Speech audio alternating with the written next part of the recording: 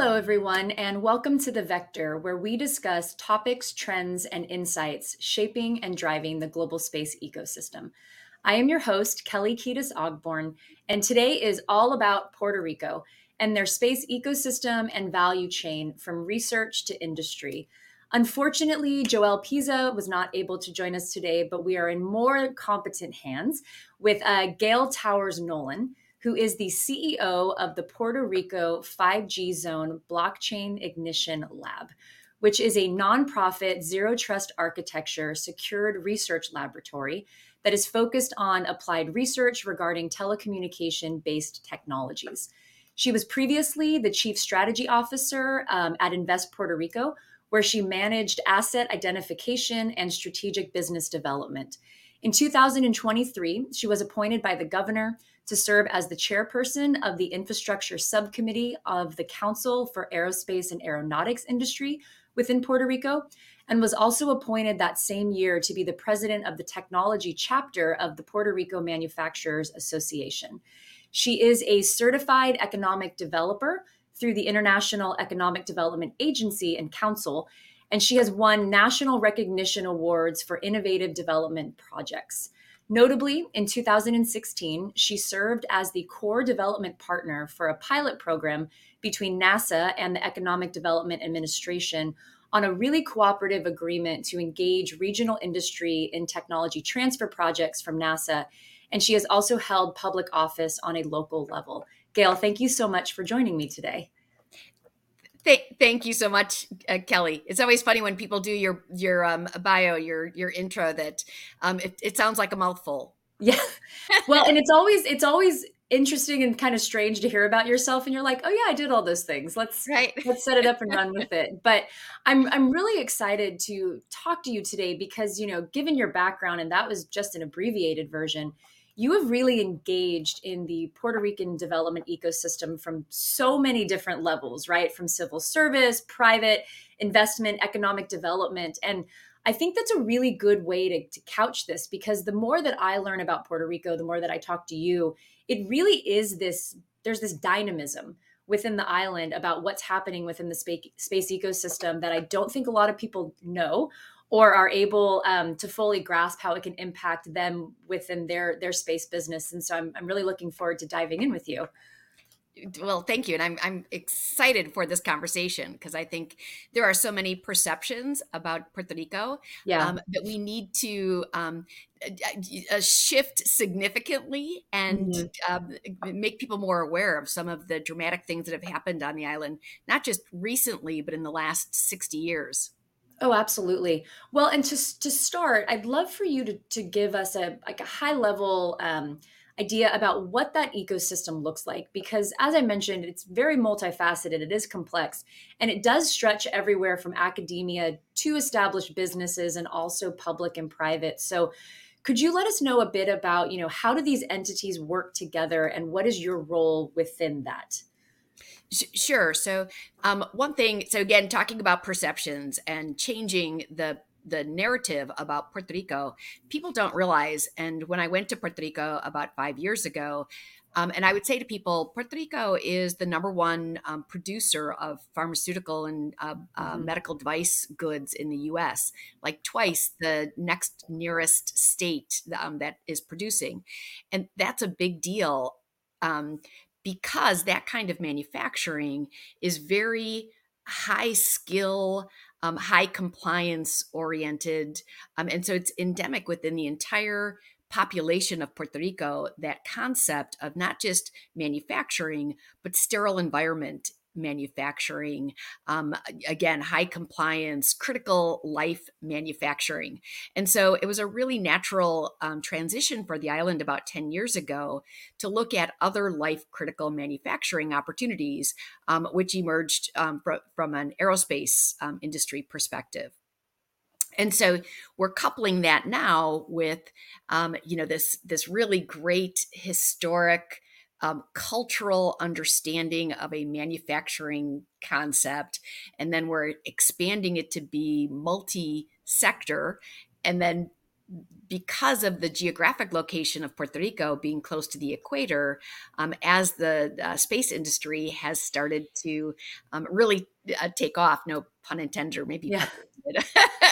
pun intended, the island just is a natural a place to develop that industry. So we've done a lot of projections on that, and data just points to strengths in every area that we think really supports national security and space industry growth on an international level.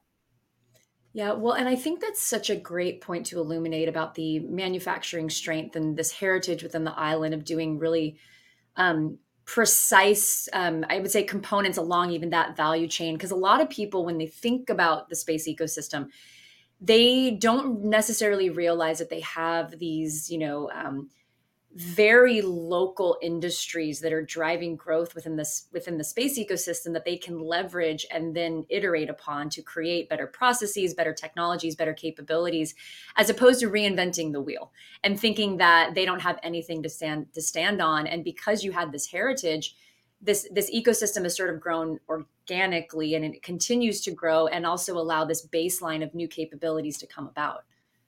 Exactly. And in fact, so that human capital piece is so important.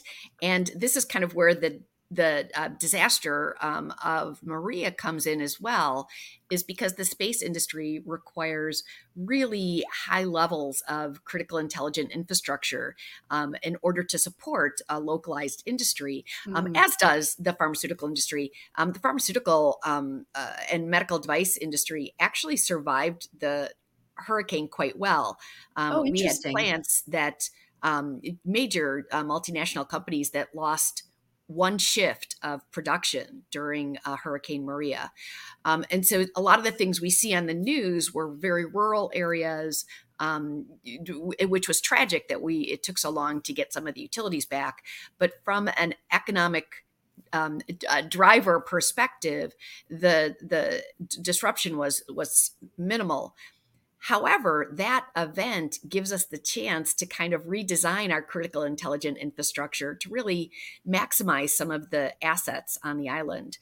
I just think that speaks to the resiliency of the Puerto Rican spirit and also the industries, right? That it is a good opportunity to be able to locate efficiencies and be able to maximize them, but not really lose that economic critical infrastructure. And what other industries? So we talked about manufacturing and we talked about pharmaceuticals, which certainly are going to be extremely critical in opening up a lot of opportunity in space, and particularly because as we talk about commercialization in low Earth orbit, and as we talk about this cislunar economy, I truly believe that technologically we will get there. It's the human piece that's necessary to scale and sustain.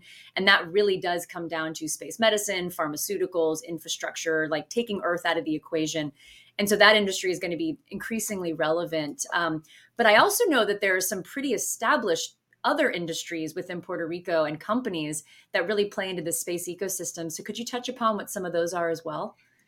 So I would say the two top ones that come to mind is logistics, and Puerto Hmm. Rico being an island, of course, logistics is a critical element. And again, the island has a very high location quotient in terms of concentration of expertise in logistics, and so we're seeing the potentiality for future point-to-point logistics from the island of Puerto Rico. Oh, that's Um, great.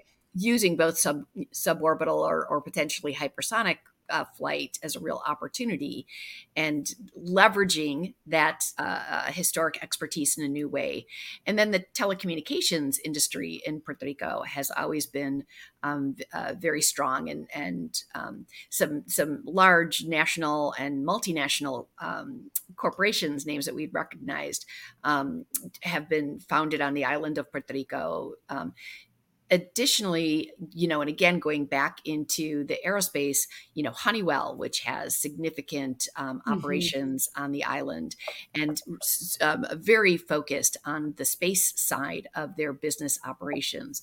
So again, there's a lot of things that have emerged that now that we're at this moment of saying, okay, it's time to look at the spaceport, and we were approached by professionals within that industry about considering doing the spaceport. And as we started looking at all of the intersections, and so you mentioned microgravity, it's very important to the pharmaceutical industry.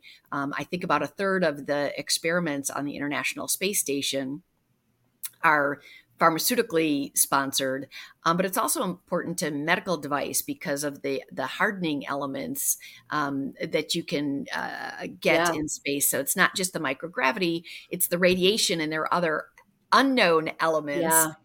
in space that really help. And so when you're, I like to cite two different examples if I could use this time, but one would be there's a company that manufactures artificial retinas, and their success rate when they're manufactured on Earth is about 25%. And the reason is because it's about layering various layers of protein, one on top of the other. And so there's a sedimentation issue with it.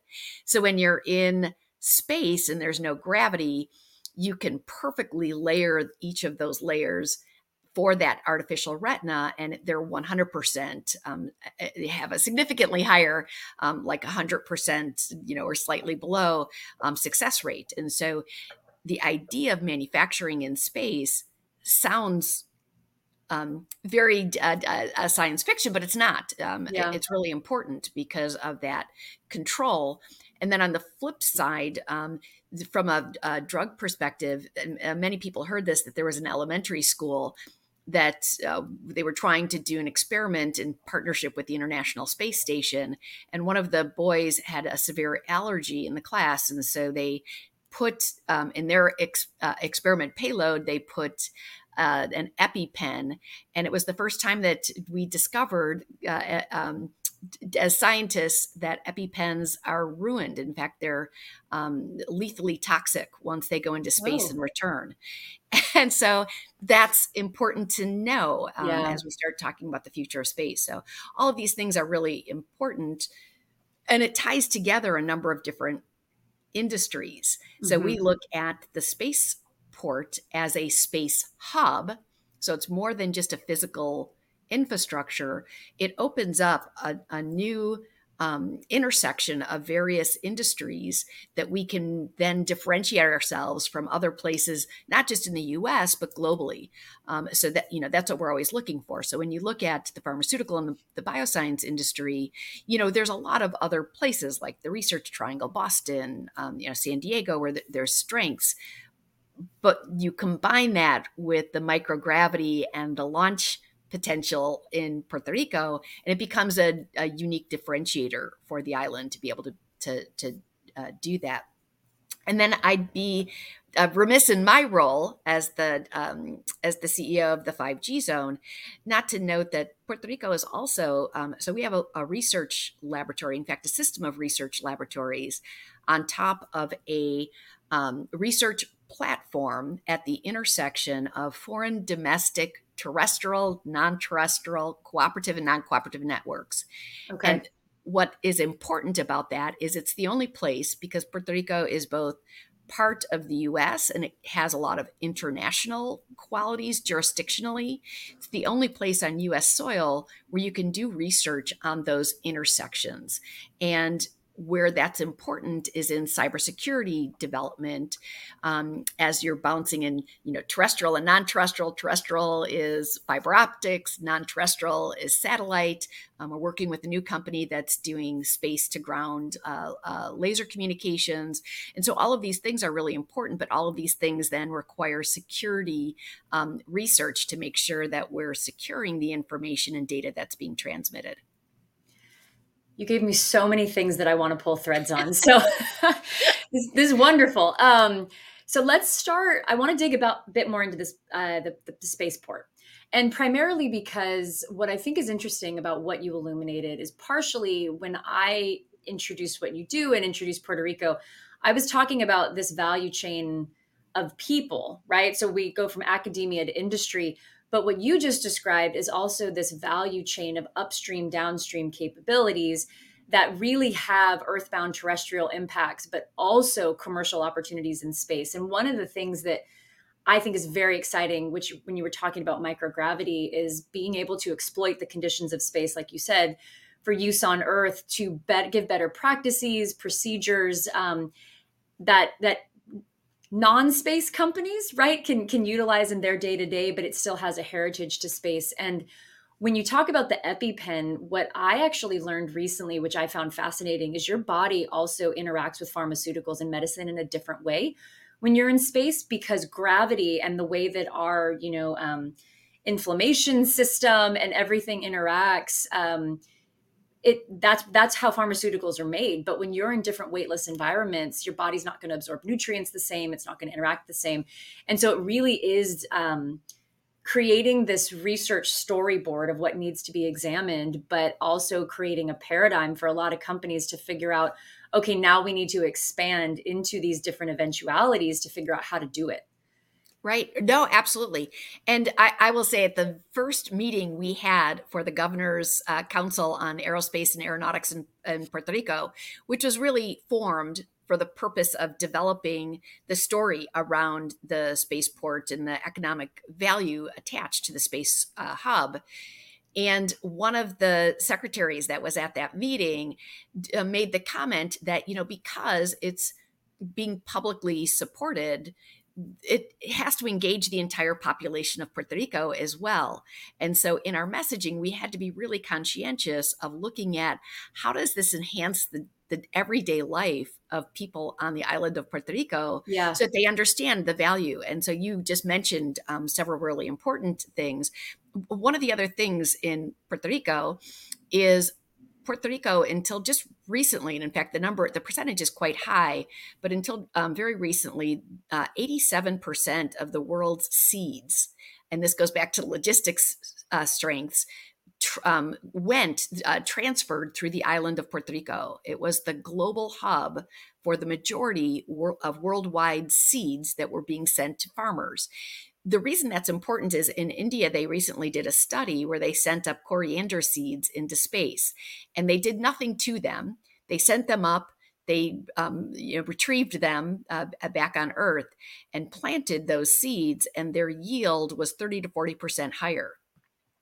So we are looking at opportunities for a huge grand challenge solutions using space, world hunger and health and human safety and communications. And so that's the story we want to really tell in Puerto Rico, is that this is for everybody, and everybody is a beneficiary of the development work that's being done now in space. Oh, absolutely. The economic development and impact argument and conversation is probably the most critical one, because we want to create a society that understands why we are doing hard things in space, why we are pushing for exploration. And it's not just a pipe dream to see if we can do it. There's actually real, tangible ripple effects that are gonna benefit humanity in just ways that we don't know yet. But we need to be able to take the risk to see what that looks like.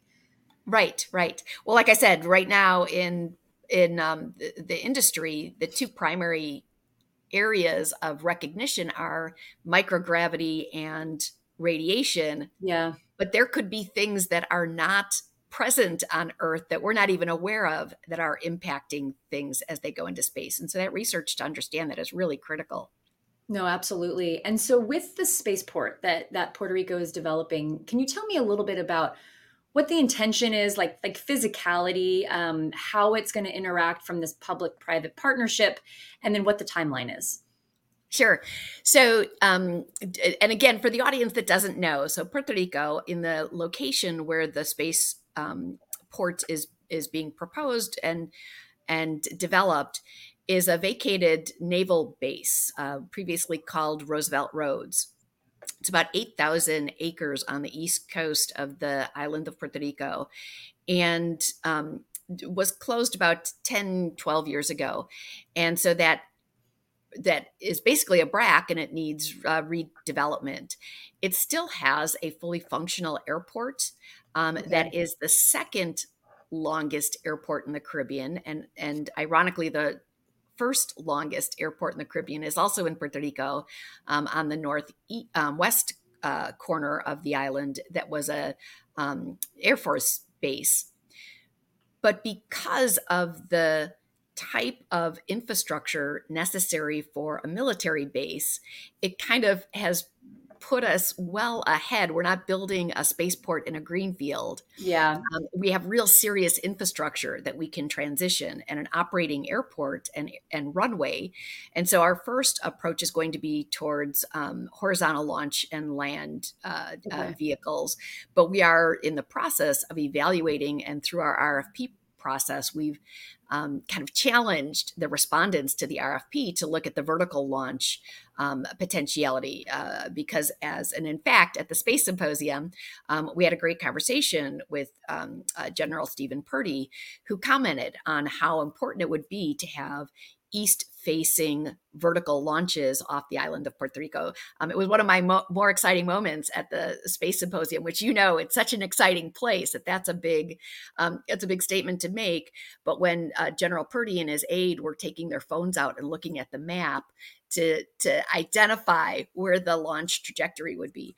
That's amazing. So that's where that's where it's going to be. The timeline now, the RFP was launched in February of this year. There were initially, and this is all public knowledge, there were Yeah. initially 5 respondents to that RFP. And one of the requests in the first session of questioning was, can we see the other entities who are proposers so we can potentially work on aligning our activities together, so that we're not choosing one or the other. We're choosing the optimal global partnership that will maximize this location. So the last that I heard, and I am not involved in the RFP designation, we have done 4 extensions of the deadline, and the extensions have all been related to requests by the proposers to develop stronger partnerships with the other proposers. So That's it's my amazing, understanding that they've actually. all kind of started to merge their plans so that each will have a different area. And as you know, space is, again, not to, space is vast. We all know that. The industry is vast, but it's a small community at the It same is. time. And so it's really logical to look for those collaborative opportunities at this stage. And so that's where we're at with it. The submission for the FAA for the license for the horizontal launch and land, we would expect to hear back on that in May of 2024.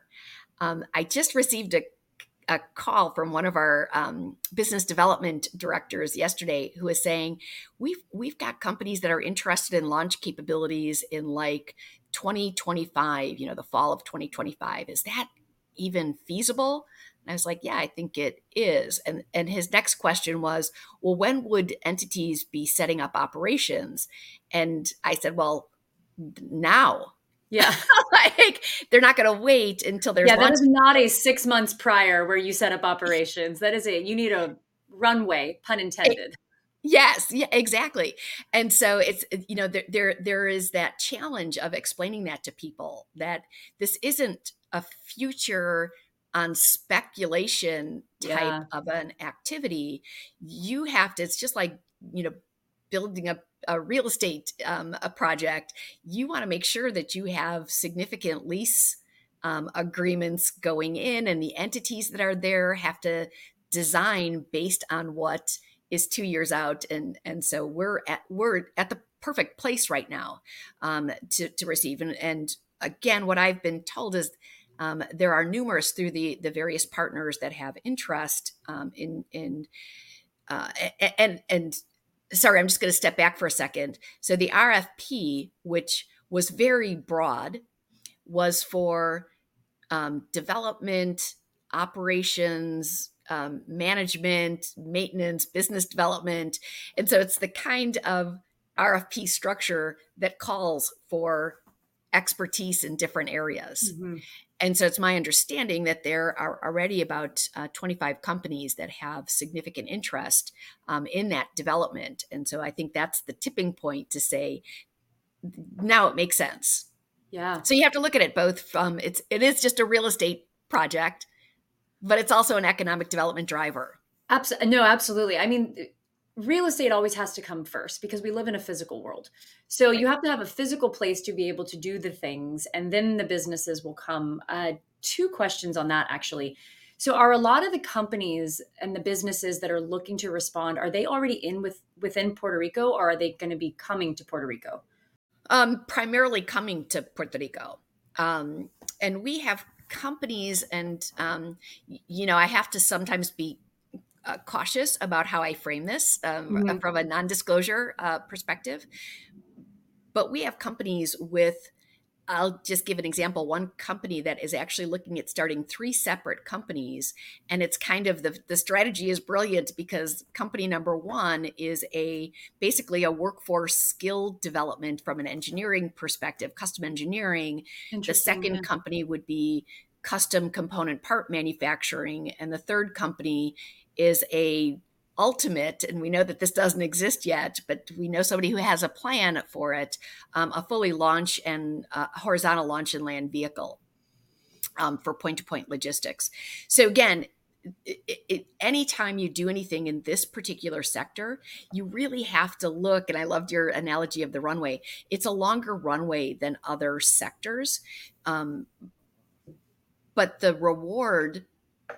risk reward profile is so much greater as well. And there's a limited number of places where you can do this kind of operation well. And so we're really excited that we're able to leverage those assets in Puerto Rico.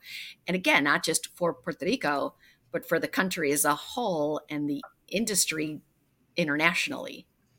Absolutely. And I'm going to pull in a concept from the chat because you've sparked a lot of discussion, which is fantastic. And I think it dovetails really on what we're talking about. So this attracting new talent and new economic engines to the island. But how do you work to then maximize the space expertise that already exists within the island? So some of the conversation that's happening is about how do you recruit the workforce that already exists? How do you integrate them? And then how do you actually keep that talent on the island? And this is a really important issue for us. There isn't a conversation, an economic conversation we don't have where we don't talk about the diaspora and how do Yeah. we bring back all the talent. Because when I first went to the island, I would kind of tongue in cheek say the biggest export from the island is the incredible talent that's developed here. And that has to stop. And everybody's in agreement on that. But there's some complexity to that. So, how do we make it attractive from a wage perspective, from a lifestyle perspective, from a security perspective for those families to move back to the island where there have been some incidents of a challenge in the last 5 years. Mhm. And I just want to right here interject one point about the hurricane. Being a data person, we did an analysis after Hurricane Maria, and Puerto Rico isn't even in the top 50 locations in the US for impacts from hurricanes. It's a small island.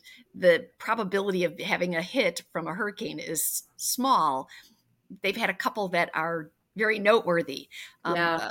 but from an overall risk level, it's less than much of the East Coast and Panhandle and Texas area. So we want to make sure we always give that message. But going back to the diaspora and the talent, we've started a number of projects to engage them back on the island, and it's one of the things that we really promote to these companies is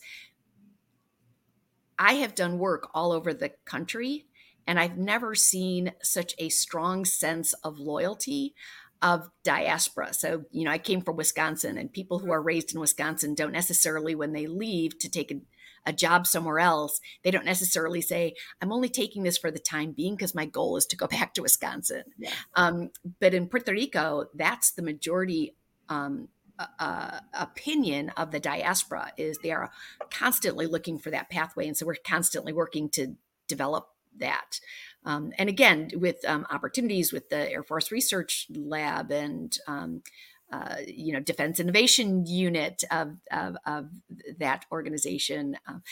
How do we create opportunities that makes them not just employees, but also gives them opportunities to be innovators? Because I think we do have a very high level of technical skill set You do.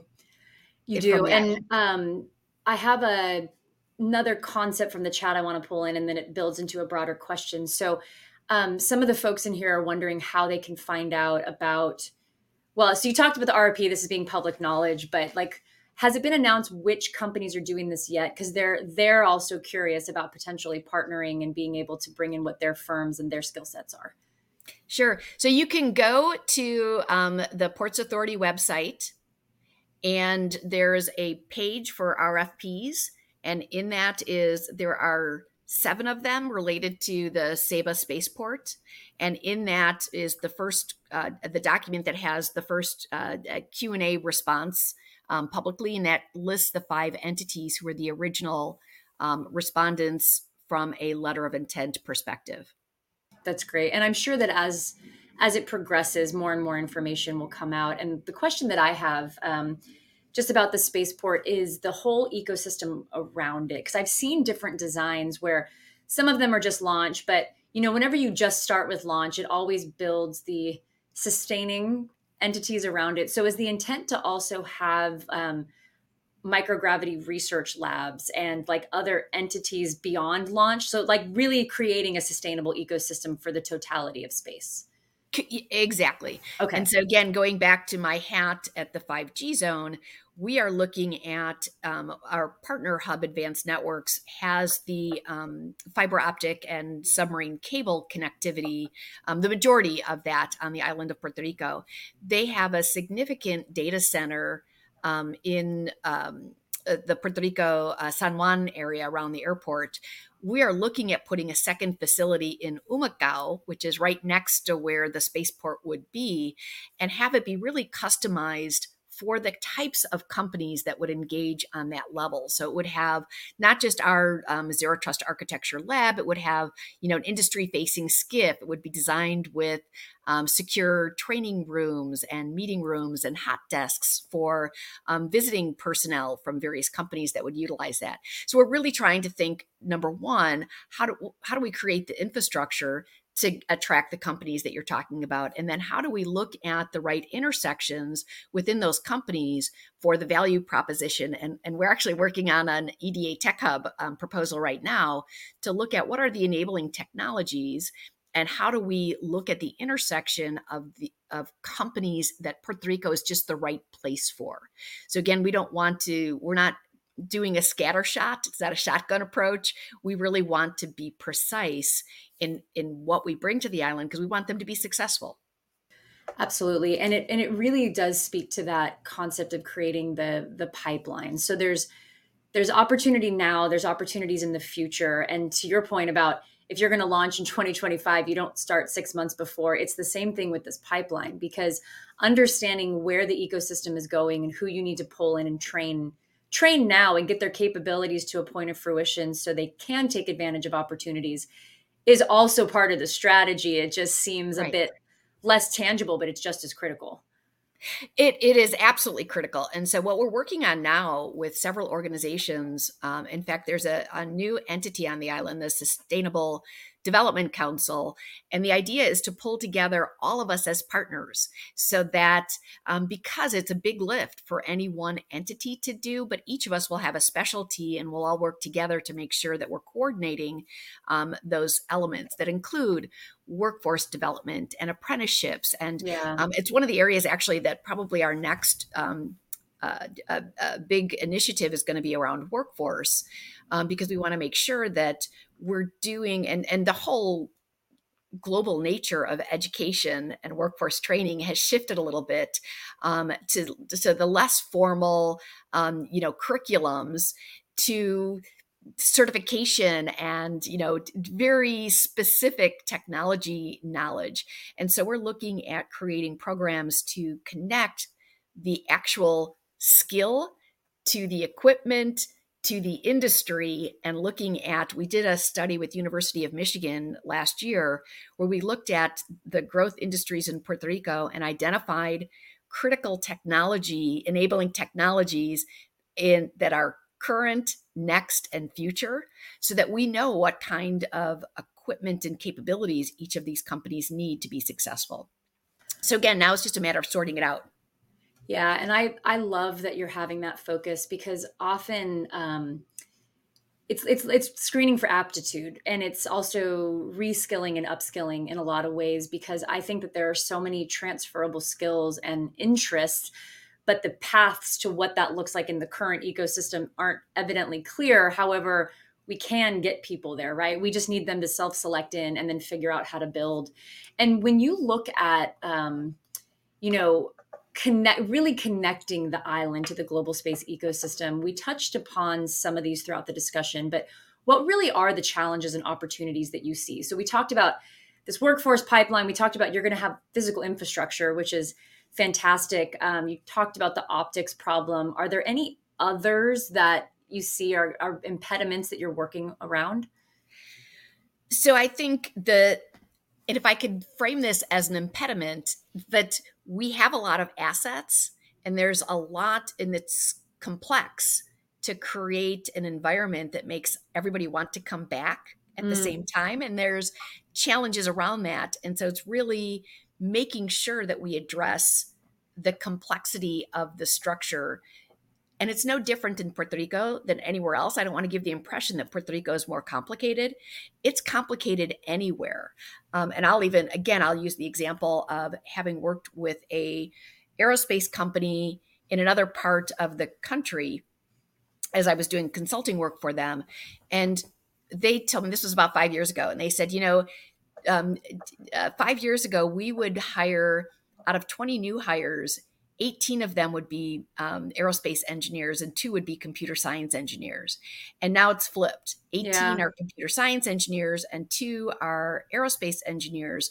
And so two things that they needed is they said, we really need to be able to focus because computer science doesn't teach specialization from a sector perspective. Yeah. And so when you're in aerospace or space, even when we hire highly qualified candidates, it takes them 18 months to learn the uniqueness of FAA regulations as it relates to communication technologies and embedded integrated systems. So they were wanting support from that perspective. How do we give them exposure? And so this is where apprenticeships will come in.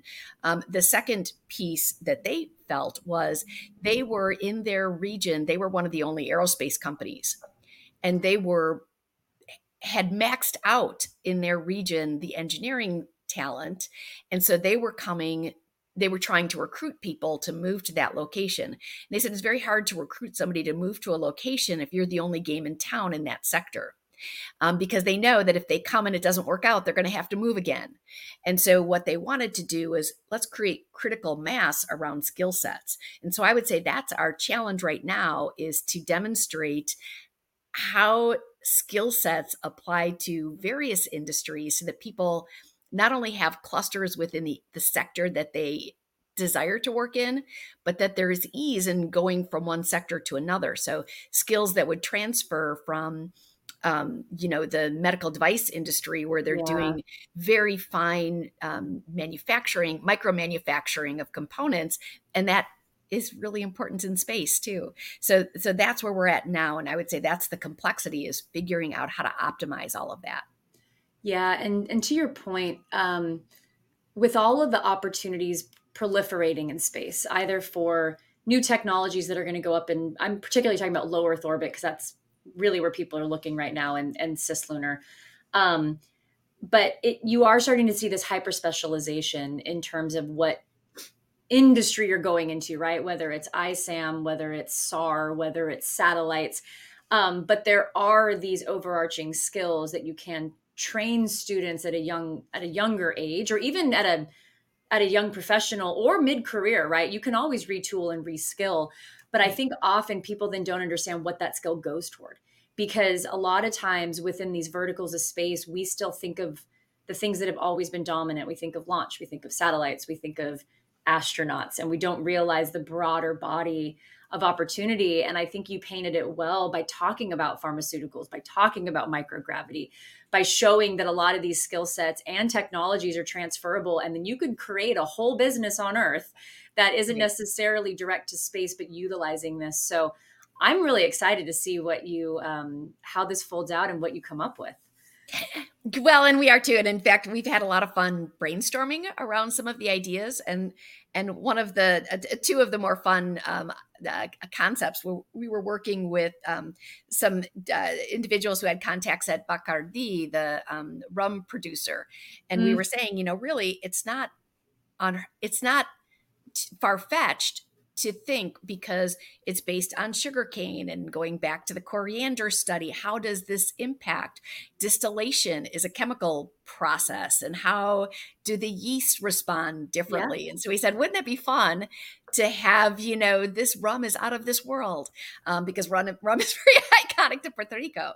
Oh, absolutely. So there actually was a company out of Bordeaux, France that sent 12 bottles of wine to the International Space Station.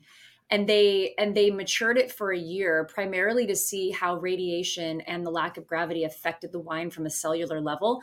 And when they brought it down, they did a taste test between 30 aged and the 1 year, and obviously it's different. It tastes, Right. profiles were different, but it was still good. And so that is definitely an area as well, because hospitality, there was a company that Doubletree Hotel, the United States chain, they baked some of their infamous cookies in an oven in a NanoRack satellite to see bake space cookies. So I completely agree that there are really creative ways that you can also exploit space for use on Earth, but also in these industries that are adjacent but relevant.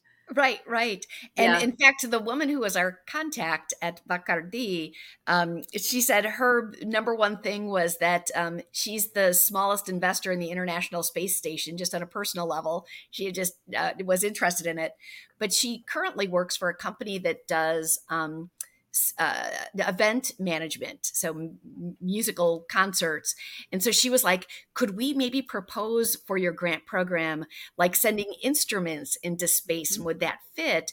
And so again, as we started brainstorming, we're like, well, noise is a huge issue from a payload perspective and a Yeah. payload processing perspective. And so understanding how noise reacts in space actually would be something that'd be interesting. So again, it's not necessarily music in space, but it's Yeah. how does noise, what's the impacts, and vibration related to noise. So, but I anyway, so think I think it's fantastic. I mean, it's one of those where like the sky is no longer the limit. It's infinite yes, yes. possibilities. And I really want to thank you for this conversation. It has been fascinating. I've personally learned a lot. The chat is exploding, so you have definitely sparked a lot of excitement and interest within the island and other people watching. So, Gail, thank you so much for sharing your time and expertise with us. Thank you. And I would be remiss to not mention our partner, Rhodium Scientific, who's doing a lot of the microgravity payload processing for us on the island, and a big part of our grant program. So please feel free to reach out. We do have a grant program for microgravity. We're doing a lot of things, and there's places for people to get involved. Yeah, Rhodium is fantastic, the work that they do, and they are just lovely, lovely people. So I'm glad that you plugged them. Yes, yes. Well, thank you again, Gail, and to all of our viewers. You thank you for watching, thank you for engaging, and remember that there is a place for everyone in the future space ecosystem. We'll see you on future Vector conversations. Have a good day. Bye.